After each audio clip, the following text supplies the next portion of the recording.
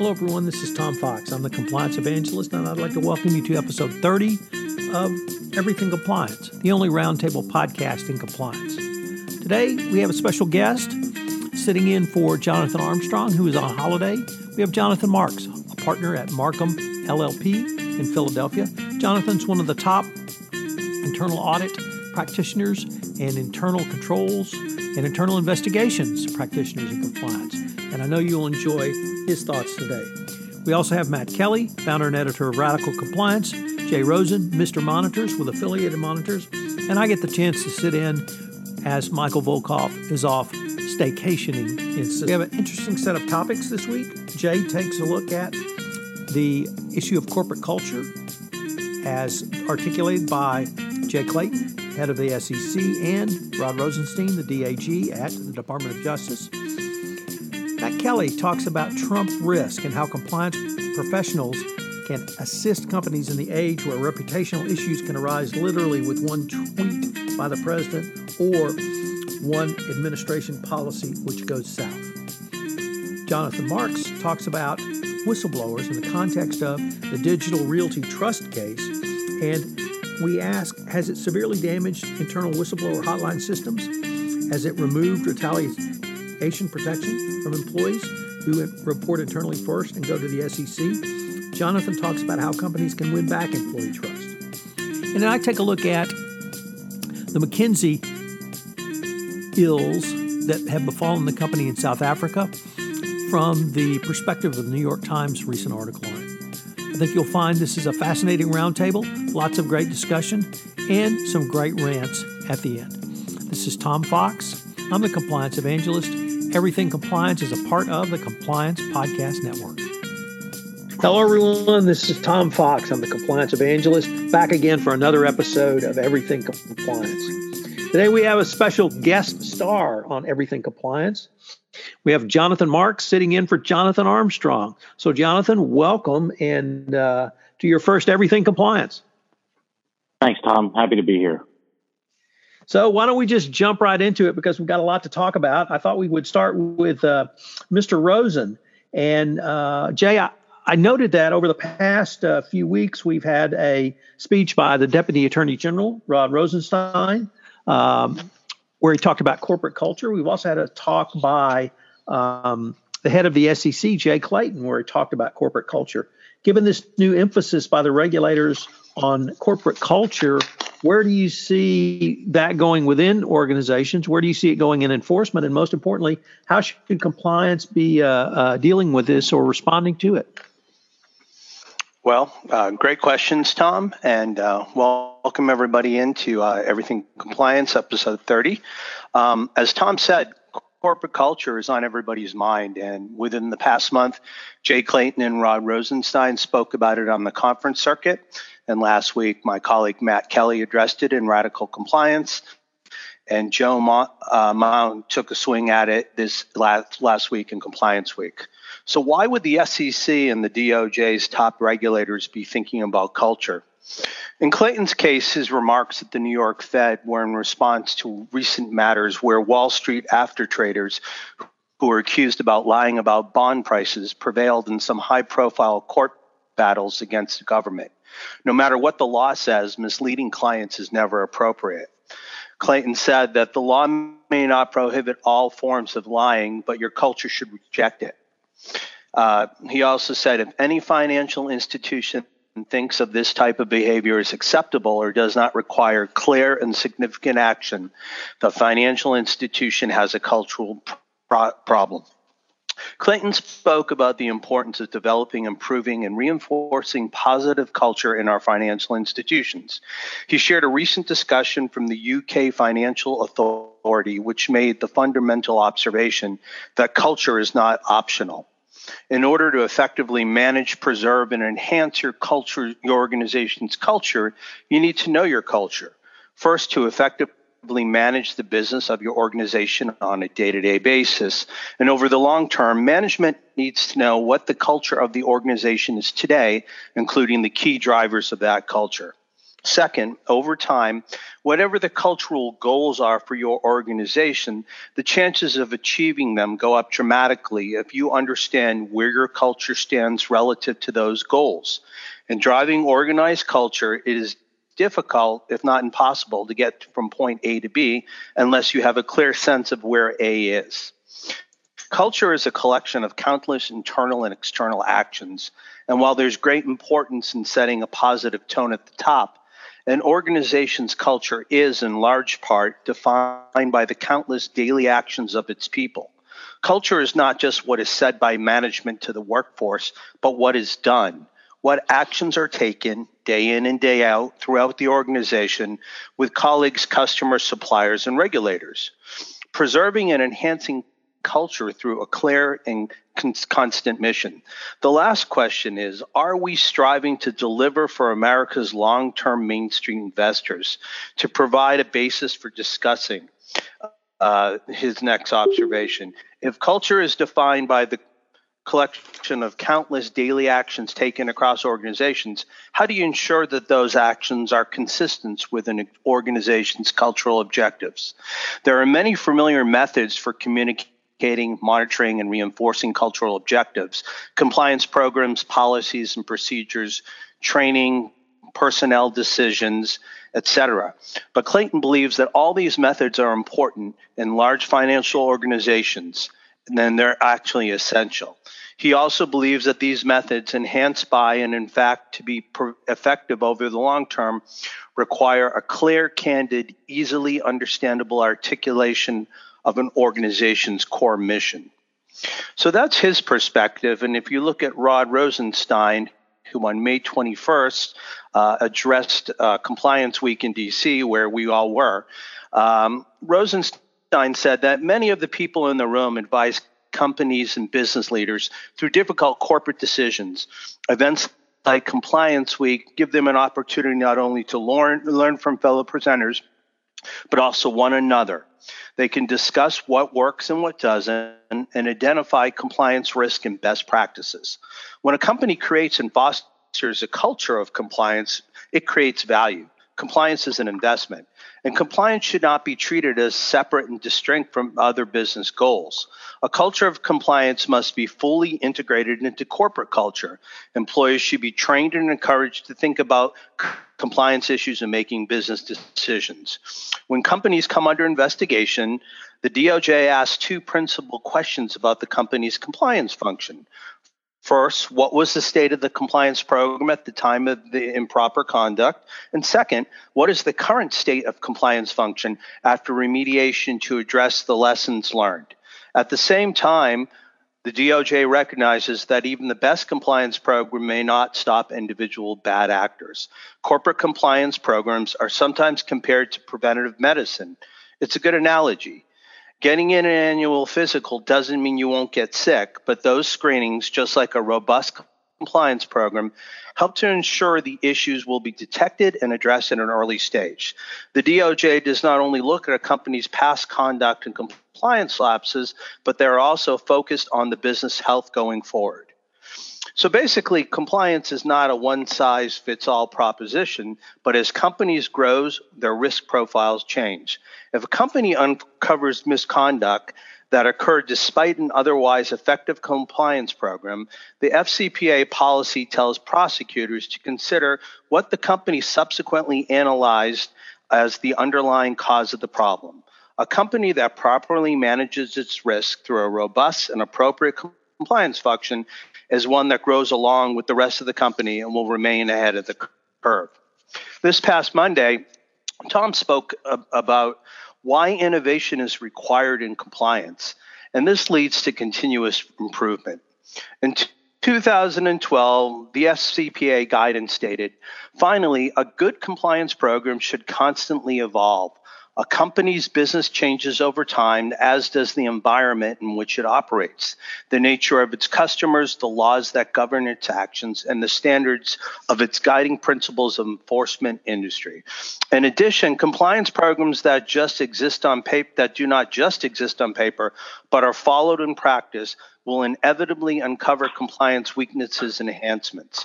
Both of these statements mean that the DOJ and the SEC expect innovation in your compliance program to keep up with evolving international industry standards.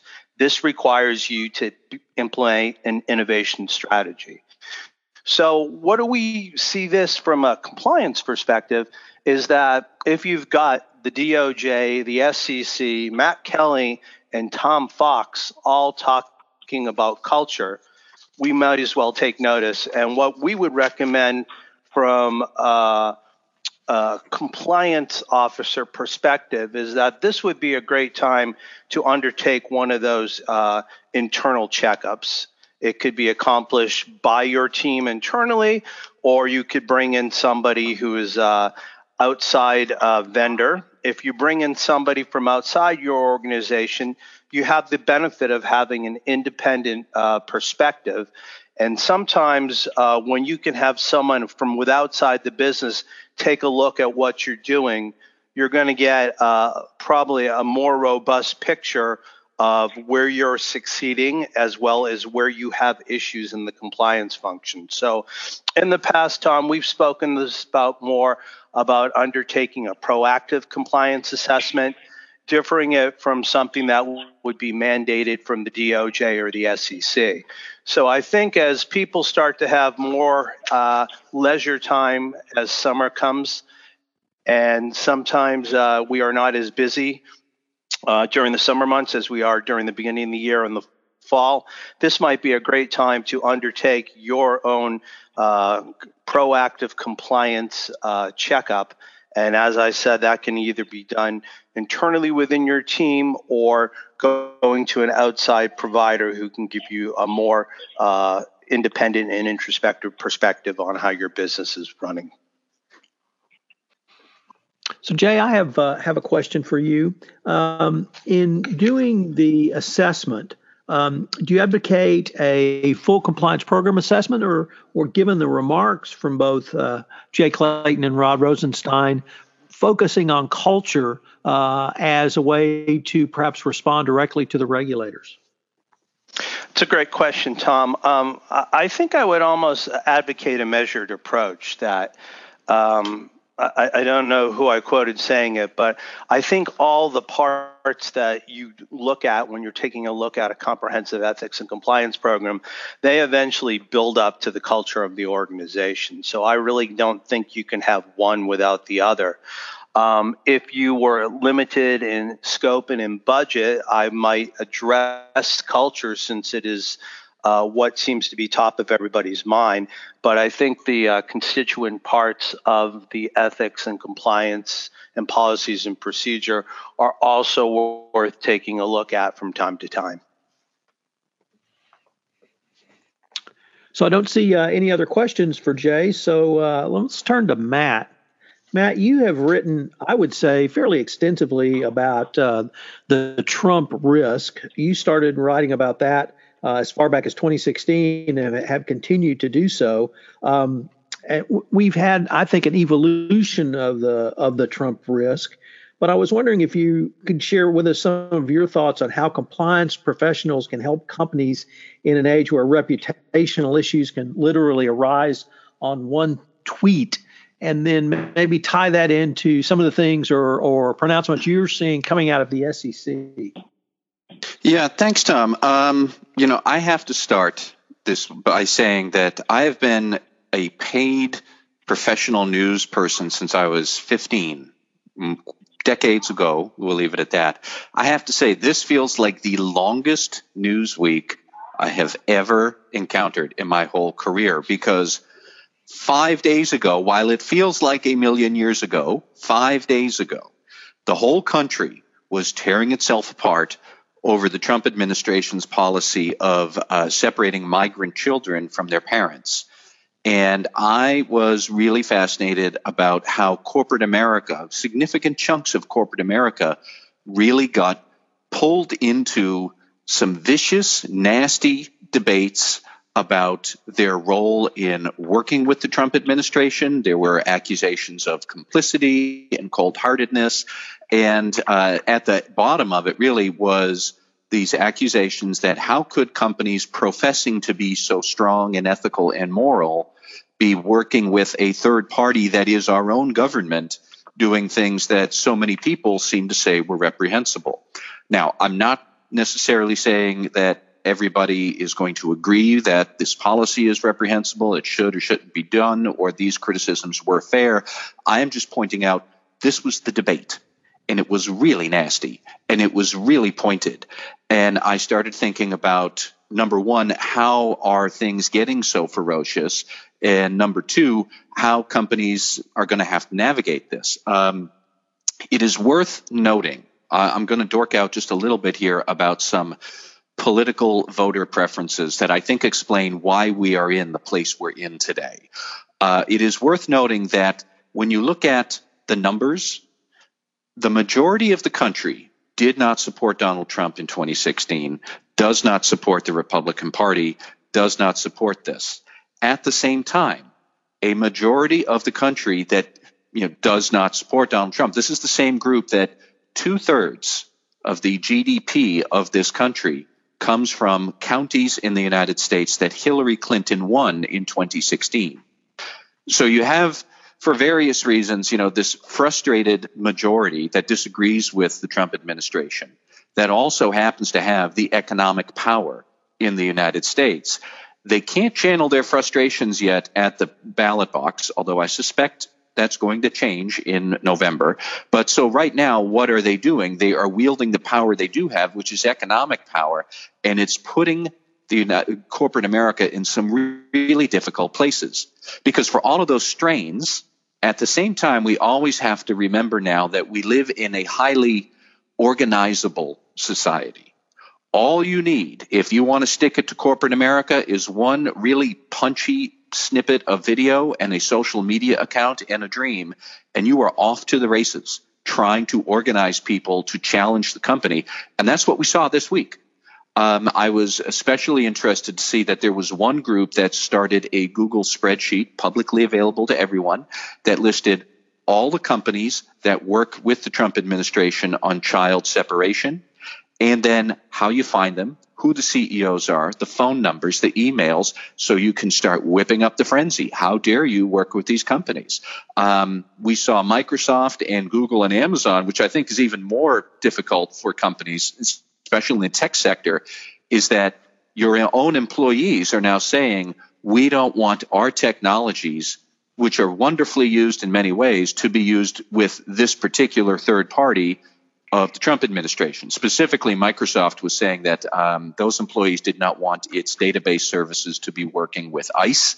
And then Amazon, I think, was working on a facial recognition technology for law enforcement, and all of its employees are up in arms. Now, if you're Google or Amazon or Microsoft, and you are really betting your future on new intellectual property and innovation that's coming from the know-how in your employees' heads, like, what are you going to do? You're not going to fire these people because what's in their brains is the future of the company. And if you get rid of them because they're raising hell, they're just going to go and form a new company, and then you've lost your intellectual property. So you're stuck having these very pointed public battles about our ethics living up to what you're really doing with third parties. And it is telling because in many ways, if this was a foreign government, employees and companies would all be saying, we're not going to do business with this thuggish authoritarian regime. And a large section of the United States that has a lot of money and has a lot of clout with corporations believes that the thuggish authoritarian regime is the Trump administration. Now, there are people who are going to say, Matt is saying that Trump is authoritarian. Maybe he is, maybe he isn't. We can have that discussion another day. It doesn't matter what I particularly think. For compliance officers, it matters. What does the public think? What do your investors think? What do your consumers, your shareholders, and employees think? And a lot of them, with a lot of power, think that this is wrong, and they have a lot of ways to stick it to the company in very uncomfortable manners.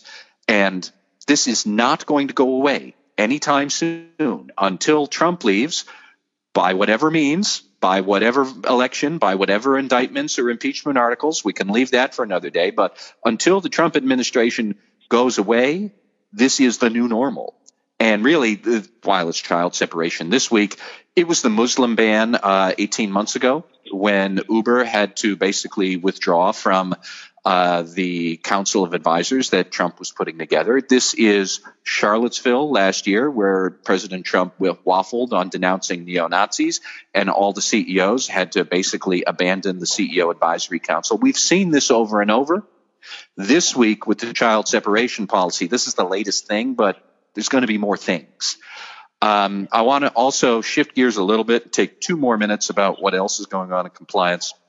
So we're talking on Friday, June 29th.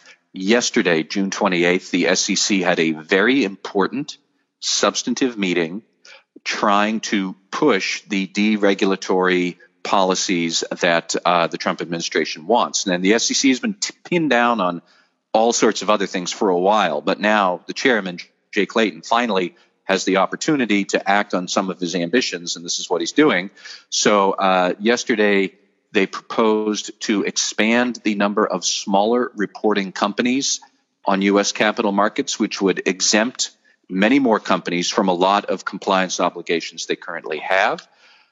It is a prelude to exempting many of them from SOX 404B compliance, where they get annual audits of their financial controls. If you are a non-accelerated filer, you don't have to get that. This is basically a prelude to exempting more companies from 404B. It did not happen just yet. There's no specific rule. These are just proposals laying the groundwork. More is coming. And then they also proposed to cap whistleblower rewards under the SEC's award program at no more than $30 million. It also then expanded the potential for smaller rewards. But basically, the SEC chairman, Jay Clayton, and the Republican commissioners were saying, we think this is too rigid.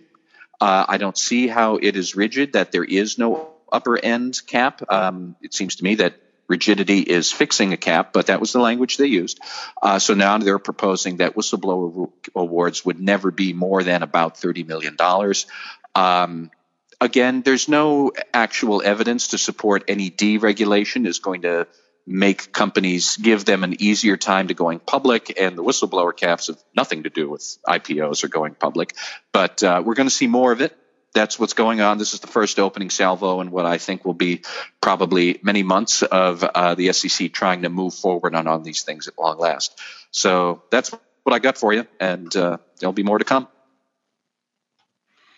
Well, Matt, I have a question for you, and I thought you really it was a great kind of 18-month summary of the crisis we're lurching to crisis, and now we're within each week we have a crisis. And even today, I saw that Trump tweeted out that he wanted to pull out of the World Trade Organization. So, how would you even, if you had to sit down and advise a company, either at the board, CEO, or compliance level, to be ready to respond to either something from above, a tweet from Trump, or stakeholders, customers, consumers who might be screaming for someone's head because you have a contract with ICE or some other part of the government? I can't believe I'm about to say this, but I think that, I would advise most companies when Trump tweets at you, who cares? Because he's going to tweet about somebody else tomorrow.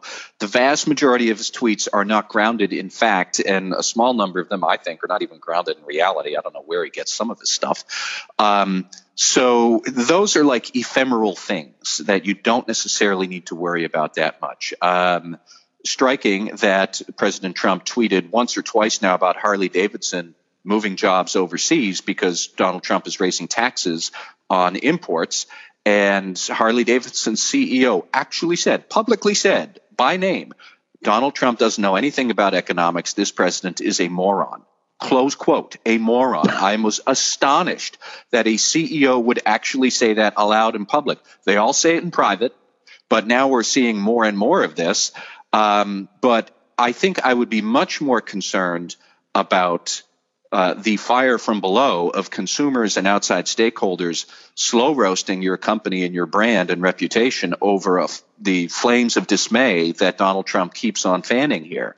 Hui Chen, the former compliance counsel for the Justice Department, who is a prolific anti-Trump critic.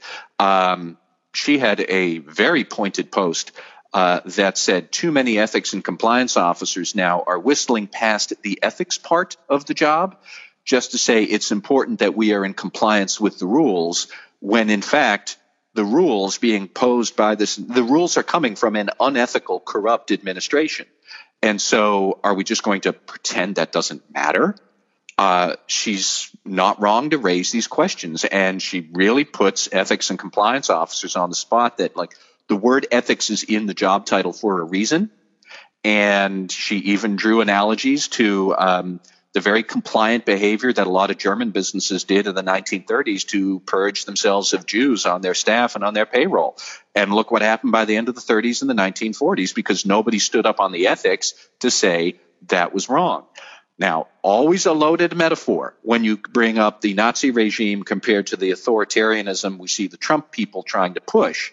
But there it is. You know, there are some unethical things, unethical impulses that are guiding the Trump administration's rules and programs and directives. And so are companies going to stand up and say this isn't in step with the moral principles we have or not?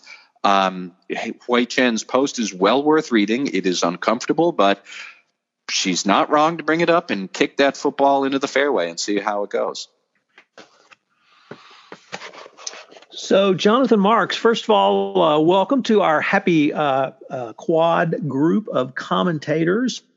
Jonathan's a partner at Markham LLP. And Jonathan, I recently joined the ACFE, and as part of my membership, I get the Fraud Magazine. And when I got my first issue, I opened it to see an article by yourself entitled Tipsters Not Trusting the System.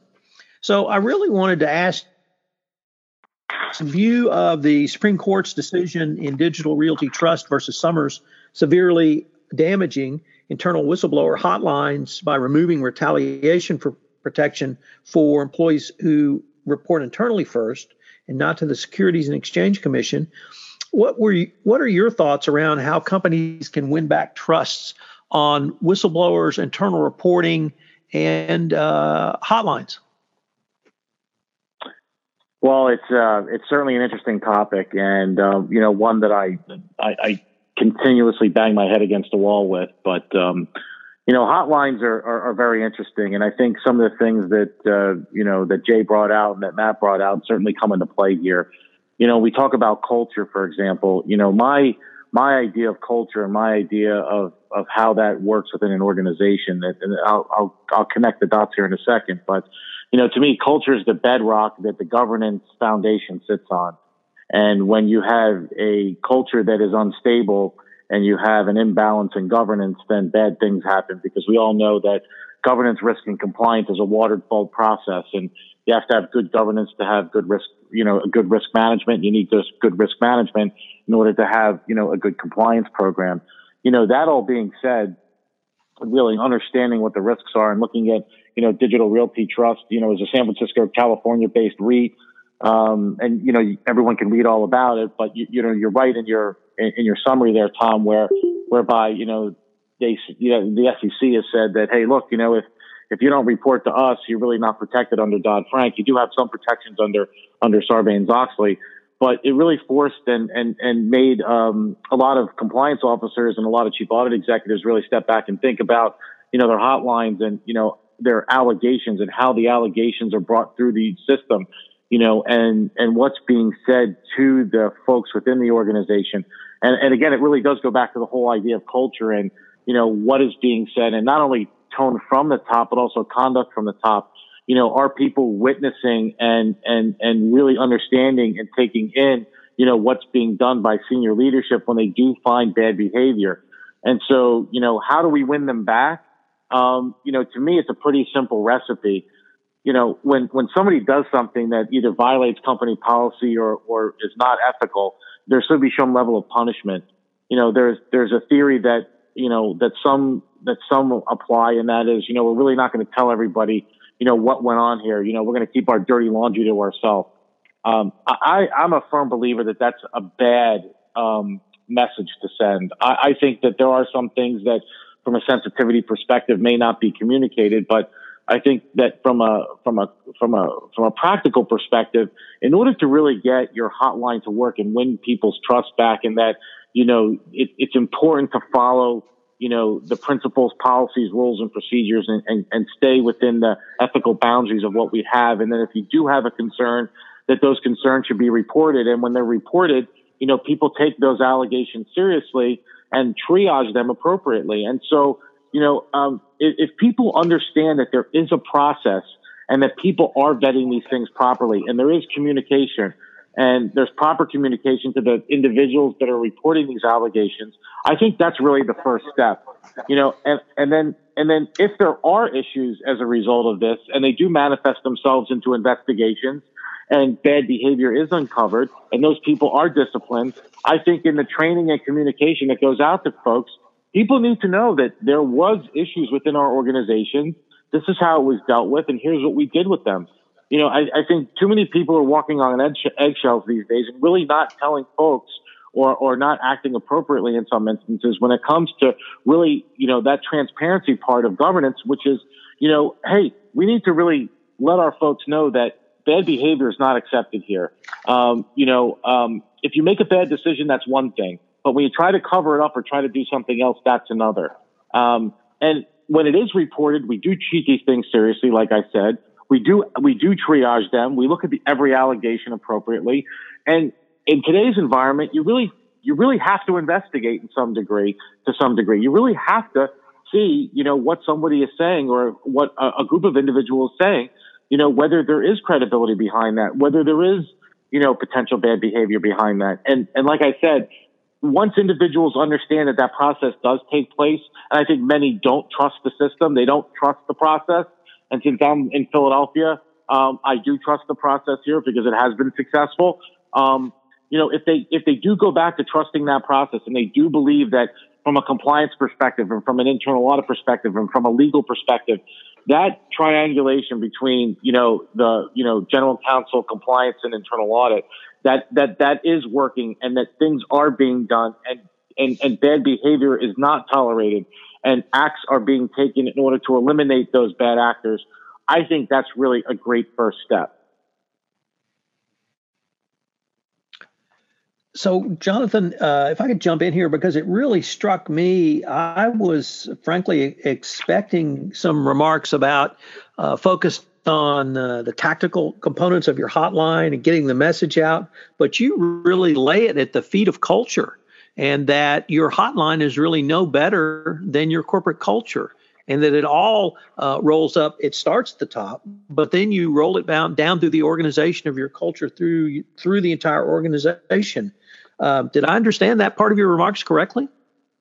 I think you couldn't have said it any better. And, after I wrote the article, I had a lot of time to reflect on what I had written. And, I'm a big fan of, pulling in from what I learned from practice into what I'm preaching. And the reason I'm preaching is because I want professionals like myself that are out there to really understand, what tools they have in their box in order to conquer, the tasks that are at hand. And I think all too often that's really not the case. I think there's a lot of theory out there, but, really it truly is just that theory. So what you just said with regard to having that culture and being part of that, being part of the hotline and that integration there, I think that's spot on.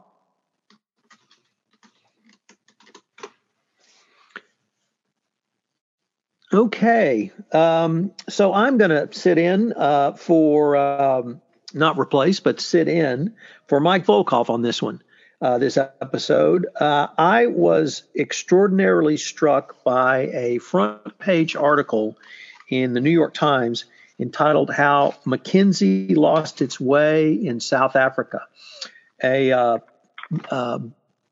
multi-page, 2 jump pages article. I don't know how many words that would be, but by Walt Bogdanek and Michael Forsyth, which detailed in great scope the problems the consulting firm McKinsey got into around a contract with a state-owned enterprise in South Africa. The state-owned enterprise was Eskom, and they got into trouble for several reasons. But the article spoke about the history of McKinsey, a well-honored consulting firm in America, and how a cultural shift really increased the level of risk and the risk management around that increase in risk either was not forthcoming or it was overridden. And unfortunately, it looks like for McKinsey, both happened in this situation.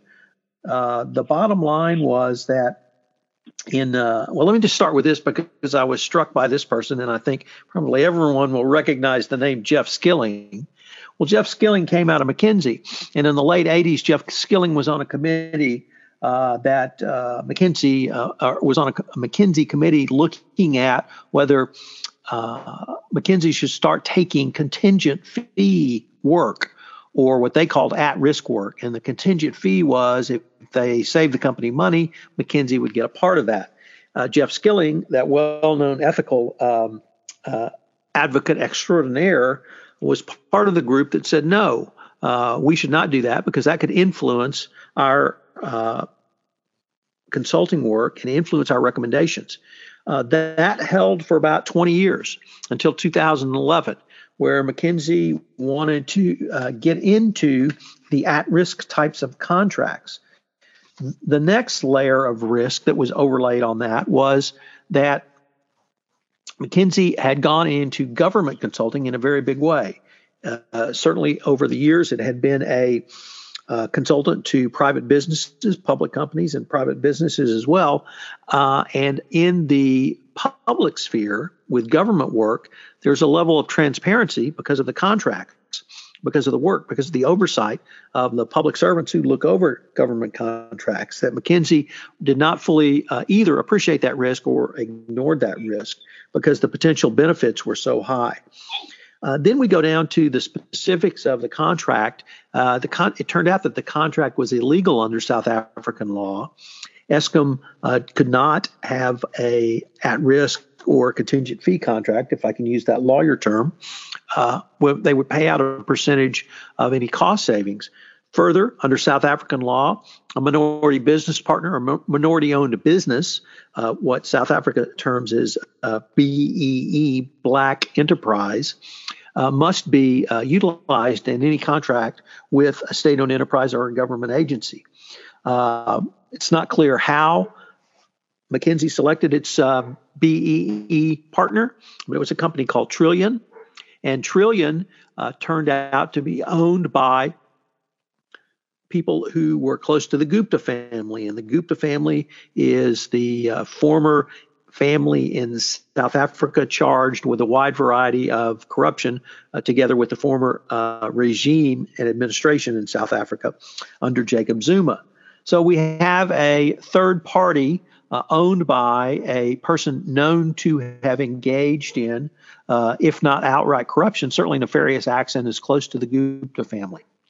Further, we had another risk factor where the contract between Trillian, the subcontractor, and McKinsey allowed for payment directly to Trillian in an offshore bank account.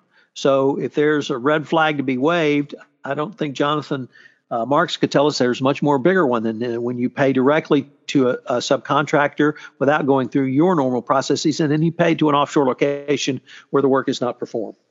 So we have a series of steps, of cultural steps made by McKinsey to move to public sector work, to move to at-risk contracts. You overlay that with a corrupt government, a corrupt state-owned enterprise, and a corrupt third party who McKinsey contracts with. Previous articles had indicated that the third party was approved for McKinsey work without significant due diligence, at least enough to uncover who the ultimate beneficial owners were. It was clear from the article that McKinsey never figured out who the ultimate beneficial owners were. It was the South African press who were able to ascertain that it was owned by a family member of the Guptas. All of this has just been a disaster for McKinsey and a huge reputational hit. They basically have lost all of their work, or certainly the bigger chunk of their work in South Africa. The company, or the entity Corruption Watch, the advocacy group, has referred its investigation to the Department of Justice and Securities and Exchange Commission for potential violations of the FCPA. It's not known at this point whether McKinsey is actually under investigation. They declined to comment, as well did the DOJ. Several large companies, I said, in South Africa have ended their business relationships with McKinsey.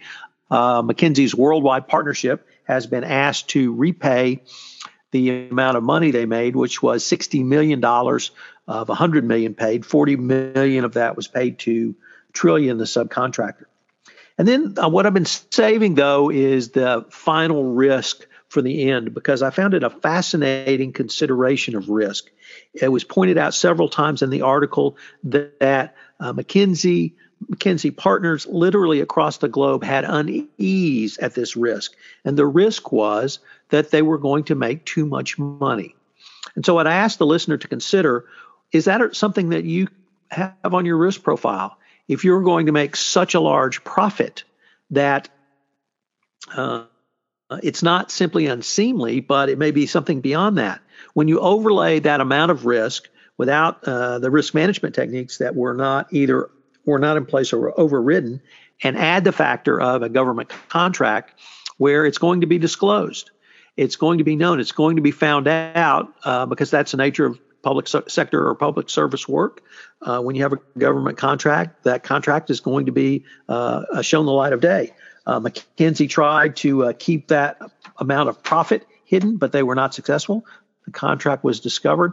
And so they've taken literally a huge reputational hit over a risk that perhaps many compliance practitioners are not considering. How much money are you making? So a series of steps. You see from the article the series of missteps that McKinsey made. You see how the culture changed to allow a greater acceptance of risk without the corresponding risk management techniques, or risk management strategies, I should say. And when your name is on the front page of the New York Times, that is never going to be good for your reputation. So I found it a fascinating exploration of, frankly, many of the things that you guys talked about in your sessions. And it's really why I wanted to end with this. It really seemed to me to be bringing it all together. So I don't know if anyone has any questions from that, or we're ready to go to rants, but anybody want to raise their hand with a question? Okay, well, now let's get to the rants, and we're going to go with the same order. We'll start with you, Mr. Rosen, then off to Matt, then Jonathan Marks. Always good for a rant, whether it's on air, online, or not, and then I will end up with a few words. So, Jay Rosen, you got a rant for us? I do, but it's kind of a weak rant in terms of how rants go. This week, as people might have read on LinkedIn, I'm in the Boston area. Tom Fox put together a great breakfast at Affiliated Monitors on Monday morning, and I've spent the week out here because my mom is recuperating from knee surgery, and my rant is on something that Tom deals with all the time in Texas, which is humidity. And being the pampered Southern California, who is used to having it 110 degrees in the shade, but a dry heat, this rain and this humidity is driving me crazy. And it's a good thing I've got a crew cut, because if I had my longer, curlier fro from the 80s, it would just be acting up because of the humidity. So that's my my rant against Boston and its current weather. Well, you're right. Coming from Texas, I found that to be an interesting rant. Matt Kelly, are you going to rant about the weather, or do you have something else in mind? Well, before I rant about something else, I did actually want to thank Jay for visiting Boston from his current residence in Los Angeles, because, Jay, I did note that you brought the LA Angels with you, who played the Red Sox all this week and who stunk all three games, and the Red Sox swept them with, I think, a grand total score of 45-10 over the course of three games, which is very much appreciated before the Red Sox, as always, I'm sure, will stink out in September and end in third or fourth place in the AL East. But my rant, actually, I do want to circle back to what President Trump said about Harley Davidson this week. first off, the very notion that you would be raising taxes on imported materials and components or whatnot, that is bad economics. If I were a compliance officer, and I posted about this the other week, I looked at the majority of, I think I looked at the S&P 500 or maybe about 1,800 or so companies. I can't remember exactly, but I did a study the other week looking at the cost of goods and the cost of sales, general, and administrative expenses for companies these days. And at a lot of large companies, those prices are now rising faster than your overall revenues. And so when we talk about tariffs and import taxes, and we have a tight labor market already, these line items are going to rise quickly. And they may very well start to harm companies' ability to keep growing profits. If I were a compliance officer, I might ask a little bit about what is my company's financial situation if we stumble into a trade war? Are we going to wind up at our own organization with suddenly a decline in profit growth, a decline in profits? Is my budget going to be cut? How might that look? It's been a long time since this company has had a recession now. It's been 10 years. A lot of compliance officers might not necessarily remember how to manage a budget in tough times because we haven't had the financial crisis since 10 years ago now. And what Donald Trump is doing is making things, I think, potentially worse for a lot of companies. That said, I wanted to single out what the president said about Harley-Davidson this week specifically, where Harley-Davidson, facing all of these steel tariffs, said that economically it makes sense for us now to move some of our jobs to Europe. And the president said, if you do that, we are going to raise taxes on you. Don't get cute with us. That was the phrase that the president used to Harley-Davidson. And I just want to say that when the president starts talking about strong-arming businesses to behave in certain ways, we're otherwise just going to enforce upon you and tax upon you, that's like the stuff that President Maduro says in Venezuela. And it should not be said in the United States. It is ridiculous that we are stumbling into this trade war. It is an entirely counterproductive idea economically. Compliance officers think all the time about anti-corruption risks. What are those risks? Well, that is somebody paying a government official a bribe. Why are you dealing with the government official in the first place? Because there's some sort of trade restriction or rule at the other end. If you are a compliance officer, you want free trade. Free trade means less interaction with the government. It means less opportunity for improper payments, means less FCPA risk.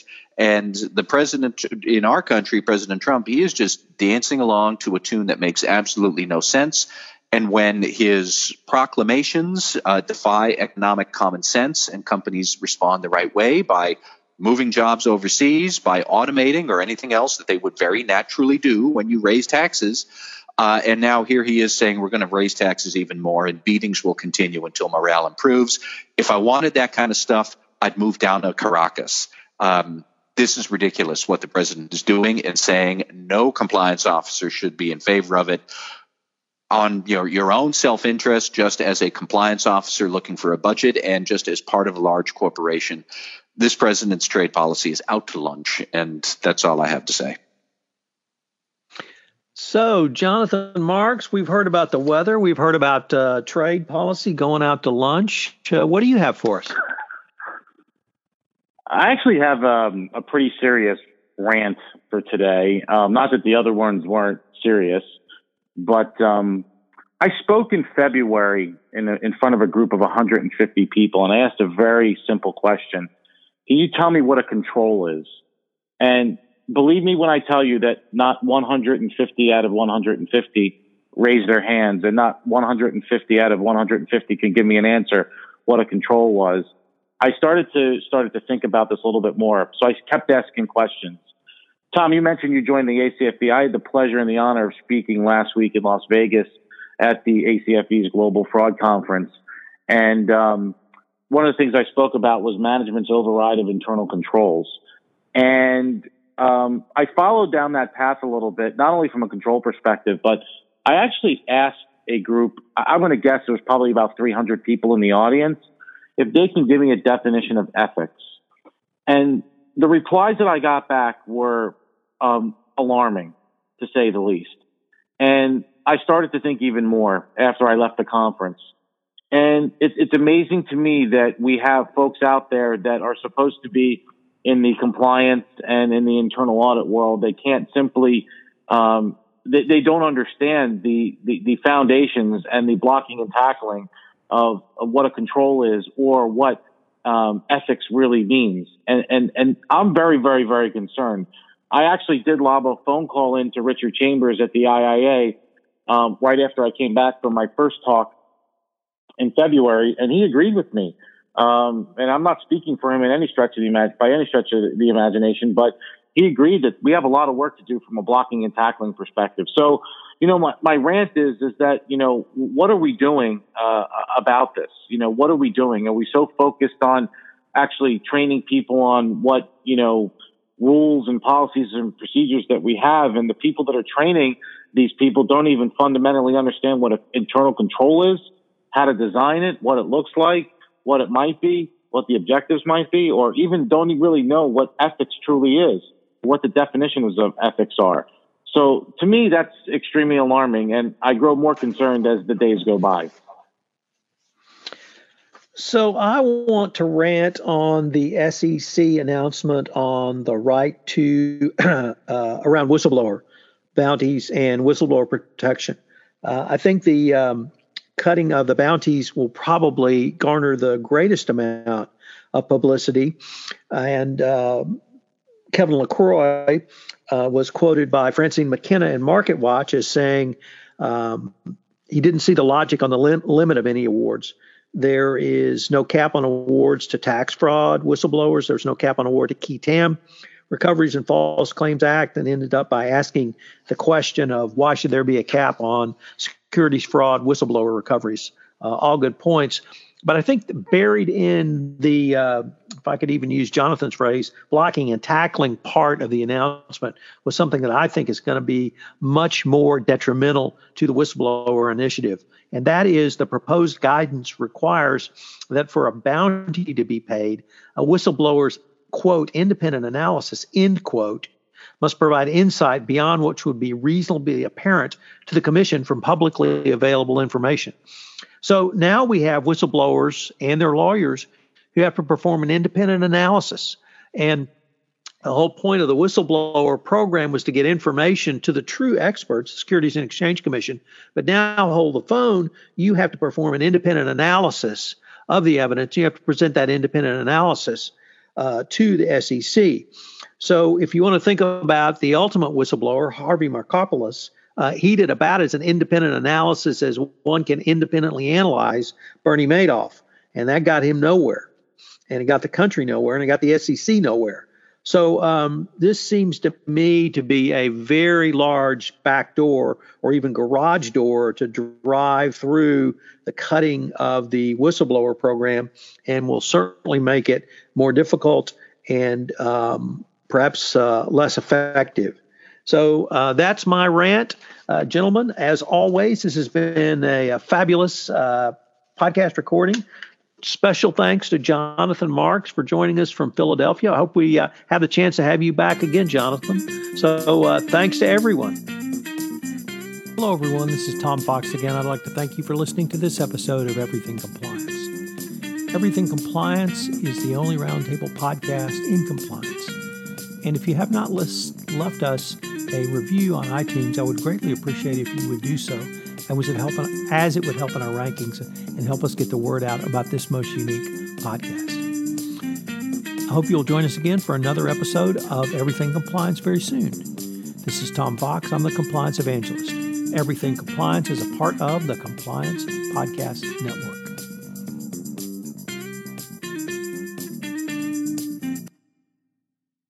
This podcast is a part of the C-Suite Radio Network.